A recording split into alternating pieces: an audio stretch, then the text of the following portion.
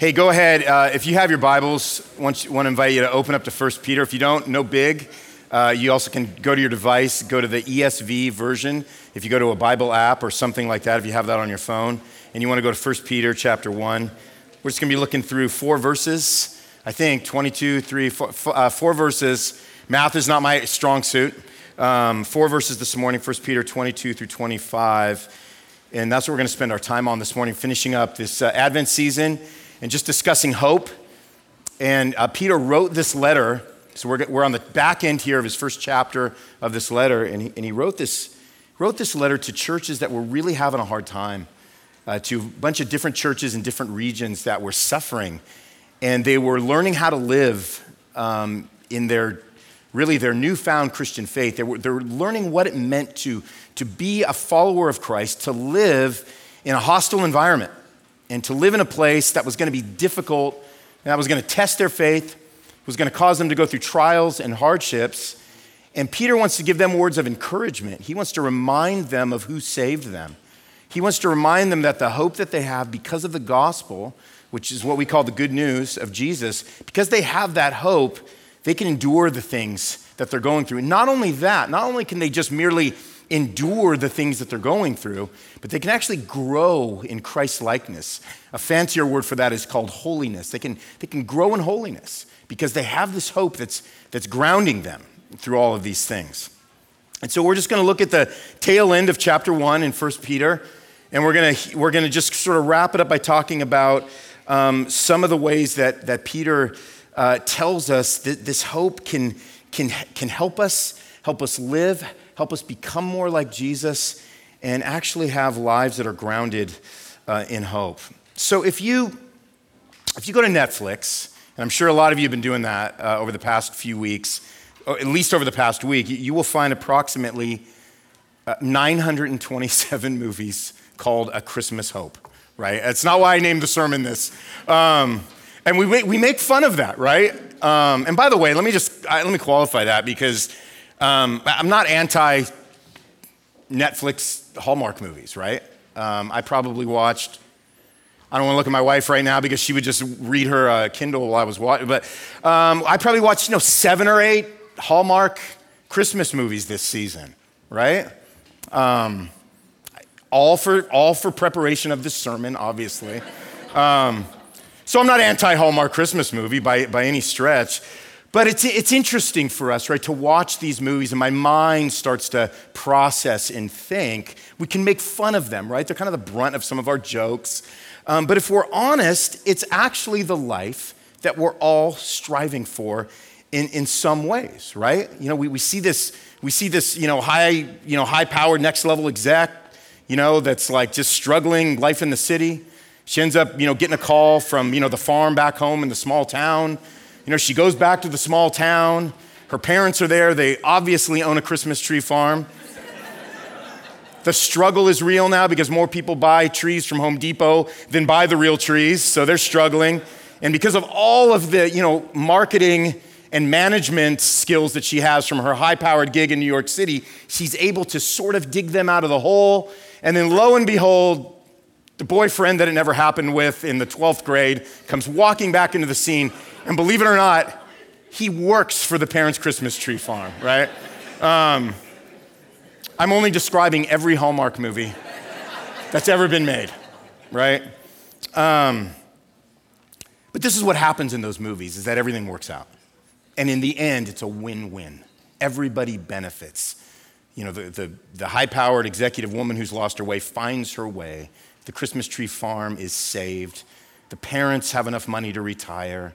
The dude comes back in the picture. It's marriage, children, and it's happiness ever after. And we're snarky about it, but yet it's something that in the maybe not even the deepest recesses of our heart, we long for. We long for a win-win in life, right? We love that phrase. We love that phrase, win-win. I hear that all the time, right? It's a win-win for us, Ronnie. Because a win-win is usually something that is good for you and it's good for others so that everyone benefits. And so what the Apostle Peter tells us in the last 4 verses here in his letter that we're going to read here in a second to churches, again, like I said, facing all kinds of trials, facing all kinds of hardships, that when we pursue, this is Peter's point, when we pursue the right kind of hope, everybody benefits, right? And so what we want to ask this morning is, well, how does this hope originate within us? And Peter's pretty clear. He tells us that it originates with the gospel, the good news, the life, death, and resurrection of Jesus. And Christmas itself, as we're gathering here on Christmas Eve, we understand it to be the story of the gospel. And so as a way to encourage us through all the trials, through all the hardships that we've experienced this year, that we're going to experience next year, Peter offers us the hope of the gospel. And in some ways, he explains why it's the win-win that we long for in the depths of our soul. So here's the question I want to answer is, how does the gospel, the good news of Jesus, how does it accomplish this? How does it accomplish this? I'm going to point to 3 ways that Peter unpacks. But let me pick up and read the passage in verse 22. And this is what Peter says. He says, having purified your souls by your obedience to the truth for a sincere brotherly love, gotta get those glasses, babe, for Christmas, love one another earnestly from a pure heart, since you have been born again, not of perishable seed, but of imperishable, through the living and abiding word of God. Verse 24, he quotes this old passage from the Old Testament. He says, all flesh is like grass, and all its glory like the flower of grass. The grass withers and the flower falls, but the word of the Lord remains forever. And this word is the good news that we preached to you. So we're going to look at 3 ways that the gospel, the good news of Jesus, offers us this particular hope that we see in pockets, that we see on Netflix, that we see with Hallmark, but doesn't deliver the goods. And in fact, it doesn't really make it any good for us. It doesn't benefit anybody else. And in fact, you can go so far as to say that it puts us in an unsafe place. And it puts others in an unsafe place. If it's grounded in something collapsible, if our hope is grounded in something ethereal, if it's grounded in something that can't bear the weight of the hope that you and I want, right? So here's the first thing Peter tells us how the gospel does this. The first thing is that the gospel purifies our souls, Peter says, when you pick up in verse 22 there. Peter says the pathway to obtaining a purified soul comes from being born again, which leads to a life then. So first comes the born again part. That leads to a life that lives in obedience, Peter says, to God's truth. Well, what does it mean to be born again? When I was saved in the 1970s, they had all these like born again stickers. I mean, everybody had a born again sticker on the car, assuming that everybody knew what that meant, right? Well, what does that actually mean? What do we mean when we say born again, right? This line is so foundational to Christianity. We almost don't even give it a second thought. It actually might even be negative to some of you. I mean, I've seen the way those born agains act. I see the way they handle themselves. I don't know if I like that. I don't know if I like the attitude. I don't know if I like the presumption. I don't know if I like the heart that I've gotten from those who claim to be born. And maybe it's negative for you. But here's what it means from a spiritual perspective. For something to become born again, it must be in a state of unbornness. So when Peter talks about being born again, it's talking really about going before that or going underneath that. It's saying, hey, you were in a state, your soul was in a particular place where it needed to be rebirthed. It needed to be reborn. That's making a statement about the place that you were in and this place that I was in that necessitated something to be rebirthed in you for the sake of this hope that we're talking about, right? I don't want to say the word dead on Christmas Eve, right? But I just did, actually, right? I don't know if you guys have been to the Ashland Shrines Theater. I remember, my daughter's here this morning, and she's visiting from Chicago. Sorry, babe. But I remember when we first moved to Ashland, and the theater was still open back then in its previous state. And we went, I think it was open for like 3 more weeks, and we're like, hey, let's go see Toy Story 3. It's gonna be sweet. And we got there, and I still have some of the stickiness on my shoes from 13 years ago. And I remember we walked in, and we're like, do we want popcorn? And we were looking at the popcorn machine, and we went, nah, maybe not. Maybe we don't want that. And I remember we walked upstairs because it's in the upstairs theater. I'm like, all right, wow, balcony, that's sweet. It's a multiplex, right? We got this whole thing going on. We walk upstairs, again, all sticky-footed, trying to get up the stairs. And there's all these buckets all over the theater because rain, all the rain, the condensation was dropping. And I just remember thinking man, I love old theaters. I love just falling apart, decrepit old theaters. And I looked at my daughter and I said, man, we are never coming here again, right? And 3 weeks later, it shut down for what looked like for good, right? And then a few years ago, they started this campaign. They said, we're going to redo it. We're going to redo the Ashland Shrines Theater.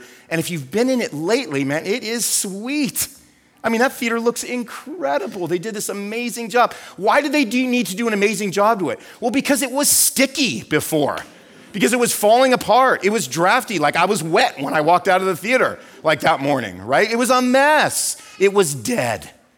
The theater was dead, as Charles Dickens would say about Jacob Marley. The theater was dead. It needed to be rebirthed. This is what Peter's getting at. In order for your soul to be purified by the gospel, that's the essence of it. It needs to be born again. It needs to come back from the dead place that it's in. Peter is saying that the result of becoming right with God is obedience to God. So this born againness, right? It doesn't always work out perfectly either because Christians are far from perfect. But what it leads to is now, because our hearts have been rebirthed, we've been born again, we can now become obedient to God. And that has a purifying and a cleansing, an ongoing purifying and a cleansing effect on your soul. So how do we become people who obey God from the right heart? How does that happen? Well, how does this born againness take place? Well, the inner workings of your soul have to become transformed by Jesus, because without Jesus, this is why it all comes back to Jesus. Without Jesus, your soul, it's corroded. It's corrupted. It's like a swimming pool that hasn't been serviced. We have this hot tub, and we have to service it with chemicals, because if we don't service it with chemicals, it just becomes corroded. It becomes like the Ashland Shrines Theater, right? It's not something that you want to get in. It's not going to be good for you. It's not going to be safe for you. So listen to this. Before Jesus purifies our souls through the forgiveness of our sins, we have all kinds of stuff corroding our hearts that make them, and I like to phrase it this way, that make them unsafe for us and for others. Unsafe. Why? Because they're corroded. Just like the Ashland Shrines, kind of unsafe for me and the kiddo when we walked in there. But when we repent of our sins, when we believe the gospel of Jesus, we begin this reborn, rebirthed journey of obedience to the truth. It's putting us in the place that God made us to be in. And here's what's interesting, all right? Follow me here. Before we are born again in the truth, we are incredibly obedient people. Y'all are obedient, right? It's second nature to us. It's second nature to us to disobey God and be obedient to everything else, right? We're incredibly obedient people, but we obey our own truth. We obey a bunch of ideologies and principles and rules and passions that might, by the way, have some temporary benefit to us and to others, right? But when the bottom falls out, and inevitably the bottom falls out, they leave us in the dust without any proper hope to ground our lives in. If you guys have ever watched the Lord of the Rings trilogy, if you've read the books, there's this character called Gollum, and he used to be somebody that lived in the Shire. He was a hobbit. He was somebody that lived this life, and he got corrupted, right? He found the Ring of Power. And what happened was when he found this Ring of Power, and this Ring of Power was not meant for any one person because of the corrupting influence it had. But what happened when Gollum found this ring is it just changed him. All of his passions are now wrapped up in this ring. It captivates him, which is why he calls the ring, what's the famous line? My precious. But here's the issue with that, is that captivation is also what holds him captive. And so in a sense, we're like Gollum. Our hearts are corrupted by our obedience to all the wrong passions. We are captivated by things that in the end, whether it feels like it or not all the time, they hold us captive. What the gospel does, what the good news of Jesus does, is it purifies our souls by reordering our passions and removing the corroding influence they have on us and on others. And this releases us to real hope at that point. So the gospel purifies our souls. Here's the other thing that it does, according to Peter, is it purifies our love. When we go here to the second part of 22, having purified your souls by your obedience to the truth for a sincere brotherly love. Peter's talking to the church. Remember, he says, love one another earnestly from a pure heart since you've been born again. Not of perishable, but of imperishable seed. So Peter knows that we weren't meant to go it alone. We need one another. We need to serve one another. And one of the marks of someone who has been born again will be a growing and authentic love for our neighbors. A growing and an authentic love for our neighbors. Now, I use the word authentic on purpose. I say authentic because Jesus wants our love to be something that comes from the right motivations, right? He doesn't just want it to be a strong affection. That's not bad. But our love, if it comes from the right motivations, is going to be the kind of love that doesn't turn on that person and turn on us. He doesn't want you to merely have a Hallmark love, which leads to a Hallmark hope, right? When he redeems us from our sins, when he purifies our soul, I'm losing my voice now, this also purifies our love. It purifies our love, right? He makes it, listen to this, so that we can love others the way that he loves us, which is different than the way that we naturally snap back into the kind of love that we have. And so from this beautiful heart of sacrifice, rather than this heart of self-serving, this is the way that our love can be transformed by the gospel. I mean, if you've ever experienced, maybe you haven't, but if you ever have experienced being loved by a person with a pure heart, somebody's been changed by the gospel, somebody's being changed by the gospel. It's not perfect by any means, certainly, but what you receive are acts of love and service they're free of manipulation. They're free of transaction. They're full of what the Bible calls good fruits, right? See, someone who's been changed by the gospel has the ability to love in a way that says, I'm going to consider your needs before my own without the expectation that I'm going to receive anything in return. It's not that we don't want to receive anything in return. It's not that when we love somebody, we don't want to be loved back. That's ridiculous. No, that's the way that's the way God designed our hearts, right? But the motivation for it is based on the motivation of God loving us, sending Jesus who loved us, who sacrificed for us, who humbled himself before us. He made it so that our hearts could love him and love others. What you experience is an imperfect but incredible model of Jesus' love. It's like, you know what it is? It's like love without preservatives. And I like preservatives, right? I remember the first time I had pure maple syrup on my pancakes. And I was like, this ain't Aunt Jemima, right? Man, maple syrup, I don't know if you've had it. Maybe you love it. It's thin. It's kind of runny. It's not filled with all those preservatives, right? What I got, though, was the taste of pure maple, right? Right from the tree. I love Aunt Jemima, but she's not really pure maple syrup. She's sugary glue, if we're going to be honest, right? I don't work for the company, so I can say that. It's not real. It's not really from the maple tree. It's manufactured. Aunt Jemima wants you to think you are eating pure maple syrup. I don't know where I'm going with that illustration now that I just said it. I do, I'm kidding. But the purity of the gospel is that it purifies not only your soul, but it purifies your soul in order to love in such a way that magnifies the love of Christ for you and for others. It's a unique kind of love. It's a nothing else like it kind of love, right? And so Peter is saying, like, this is the hope that you have to look forward to when you're somebody who is being transformed by the gospel. You have this soul being purified. You have this love being purified. Here's the final thing he says. He says, your hope is being purified. 24, all flesh is like grass, all its glory like the flower of grass. The grass withers and the flower falls, but the word of the Lord remains forever. And this last part is so beautiful. And this word is the good news that was preached to you. So if we go all the way back to the beginning of this chapter, Peter talks about this living hope. And a living hope is a hope that had to be rebirthed. It had to be birthed. And it was. It was birthed. It was rebirthed all the way back in Bethlehem. Jesus was born. Listen to this. It may sound like just another trite Christmas thing that you hear every Christmas Eve and you're just tired. Follow me here for a minute. Jesus was born to offer you an embodied hope.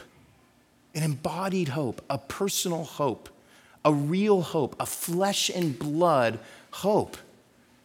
Jesus came to offer you an embodied hope, and the result is that you then, if you receive it, you will embody a living hope.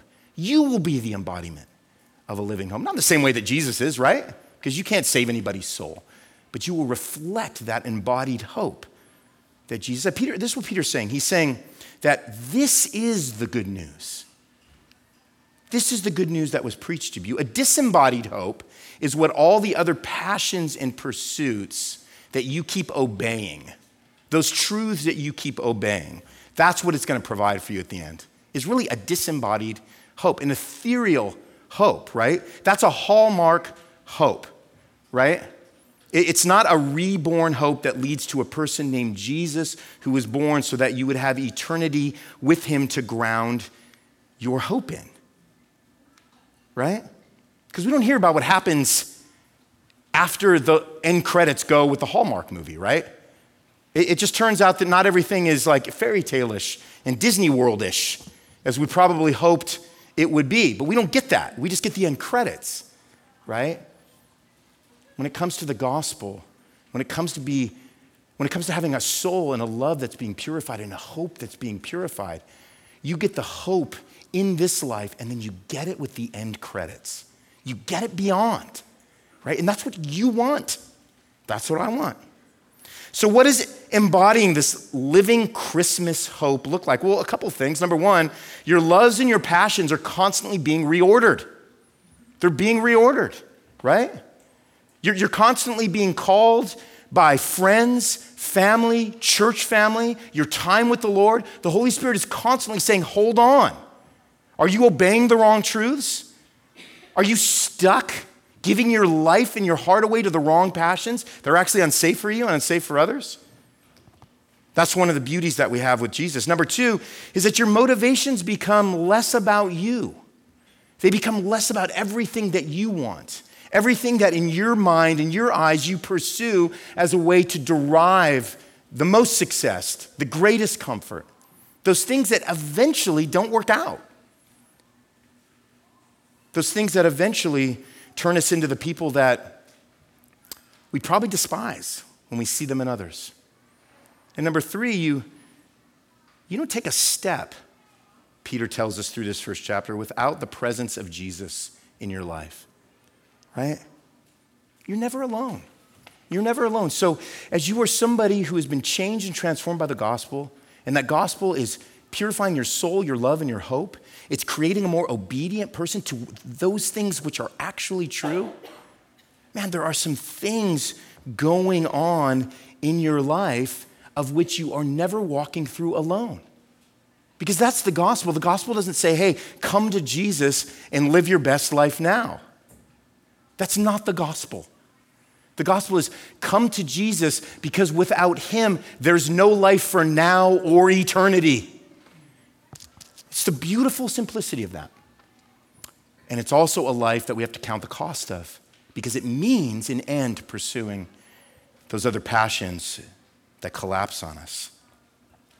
This is the good news that is being preached to you right now on Christmas Eve morning. And here's the thing, the biggest part of this win-win is that God gets all the glory. Now, that's the most hopeful reality for you and me. That's just not clever pastor talk. But when the gospel is alive in you and hope is alive in you because the gospel is alive in you, like we've talked about, God gets the glory and your heart grows in joy because you finally have something that lasts forever. You finally you get to live out the end credits of the movie scene that you've always wanted to be in. The Hallmark movies end before you see what really happens. What happens is that the high-powered exec has all kinds of relationship issues because they didn't resolve things from what happened in high school. That's what happens, right? There's all kinds of family drama because just getting the Christmas tree farm from the red to the black, doesn't fix all the relationship issues within the family, right? There's all kinds of drama. There's still a chance the Christmas tree farm is gonna go bankrupt, right? Those things can still happen. That's the part that we don't see. So in the end, when you see a Netflix special called A Christmas Hope, you kind of go, nah, I see what they're driving at, but I need to see part 2. I need to see part 3. I need this to be a Netflix series. I just need to be something I can binge over the holidays because I'm not convinced that in an hour and 10 minutes, all this stuff just gets fixed. All this stuff is magical, right?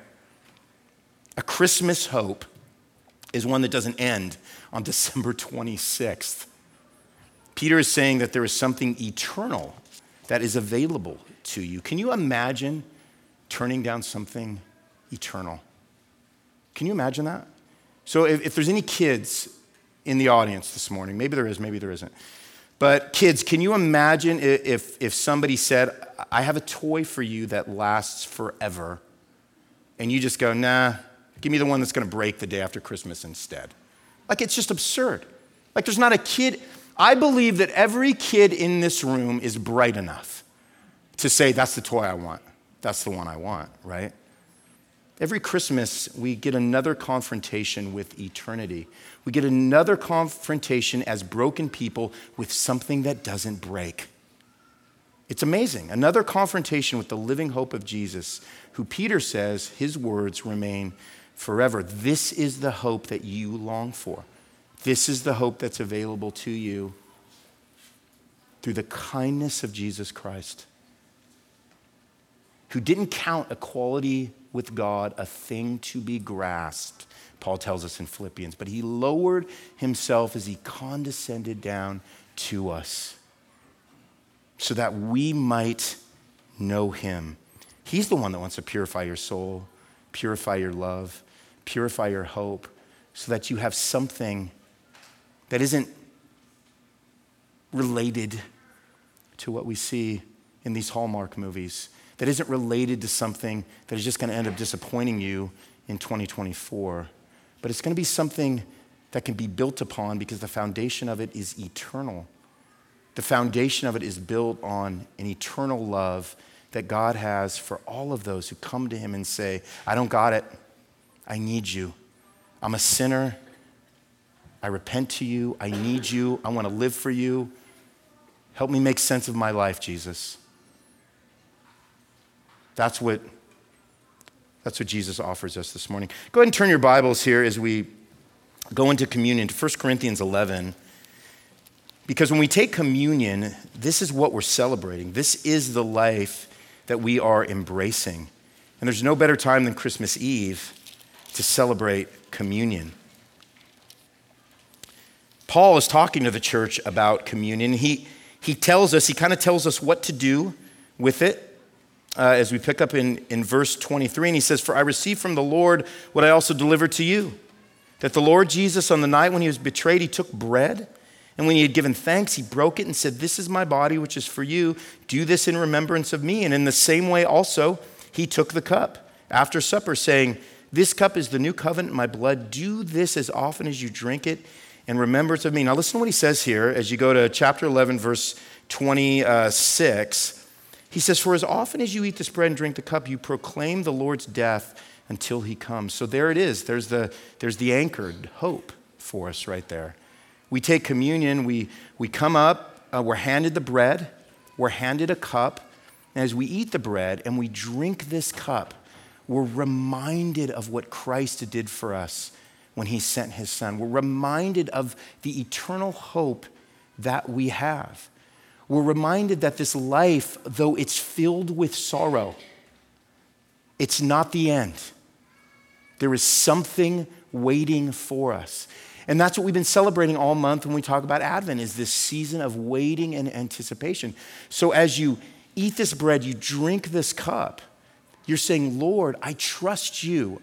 I'm waiting for the final fulfillment, for the final culmination of everything you did on the cross so that I could have peace with God, so that I wouldn't have to die in my sins, so that I could have life, as Jesus said, and have it more abundantly, so that you can have something eternal to bank on, rather than being snarky about a Hallmark movie of which, in fact, you actually are patterning your life after. You just don't know it. This is the life and the hope and the beauty that is offered to us on Christmas Eve morning and all mornings because of Jesus Christ. I'm going to pray. And so we have a station here, and we have one in the back.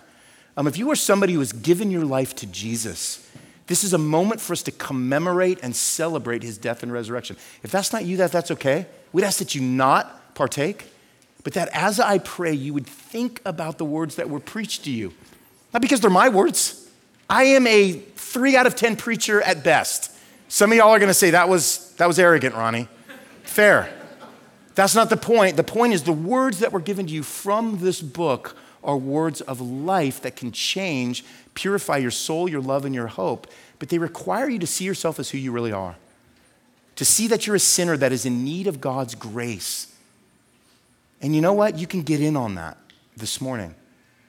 So if any of you sit behind and you just want to reflect on that, that's okay. No one's looking at you funny.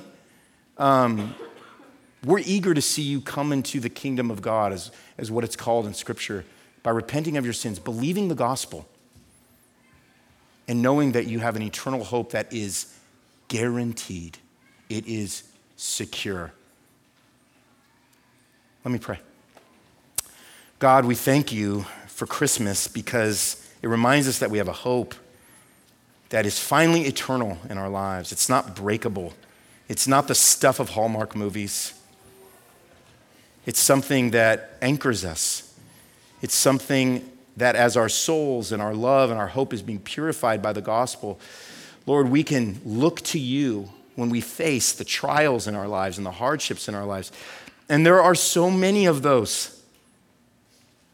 So Lord, as we even reflect on our lives this morning, as we contemplate 2024, even those of us who maybe have had a great year of blessings, we're caught up when we start thinking about the things that aren't right, thinking about the relationships that are unresolved, thinking about the brokenness that exists in our families, thinking about the sickness that exists, thinking about the unrest in the Middle East, thinking about the war, the Ukrainian war, these things that are ongoing that we don't get resolved in. And we look back, we stand back and we look at these things. And we say, Lord, is there any hope? Are you alive? Are you working?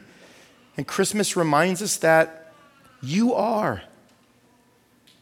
Because nobody thought anything was happening that night, that quiet night that you were born in that stable to 2 poor, broken down parents who didn't know what was going on. And yet, everything in the world was happening on that night. So we're grounded in that. We're reminded of that. We even catch our breath a little bit in that. You got everything under your control, even though we don't see it 95% of the time. Christmas reminds us that you are trustworthy and that you are working in ways that we can't see, but you are calling us to believe in you, to put our faith in you, to put all of our trust in you. So Lord, I pray for anybody that hasn't done that you would draw them to you, that you would give them salvation today, that they would recognize their need for you. They'd recognize their need for grace. They would receive it. They would ask for it. That you would shower them with it, or that their lives would be changed as they enter this new year. Lord, for us that have done that and are feeling despondent, and are feeling like it's been a year where you felt very quiet, you felt very out of commission as we look at our lives or around the world, Lord, we pray that you would show yourself to be here, to be near us, Lord, we pray for your presence. We pray for the encouragement we receive from your word, that your word lasts forever. Peter, who was an eyewitness to your resurrection, who saw you, who is writing these words to churches like ours to encourage us, I pray that these words would encourage us as we take of this bread, as we drink of this cup. Lord, I pray that you'd strengthen us for the road ahead. I pray that you'd nourish us by your gospel once again. Thank you for doing that. Thank you for all the women and men here, Lord, that are here, that you brought through these doors, whether they realize it or not, that are hearing this word that is good for their life and their light and their salvation. Lord, would you do this work in us this morning, we pray. In Jesus' name, amen.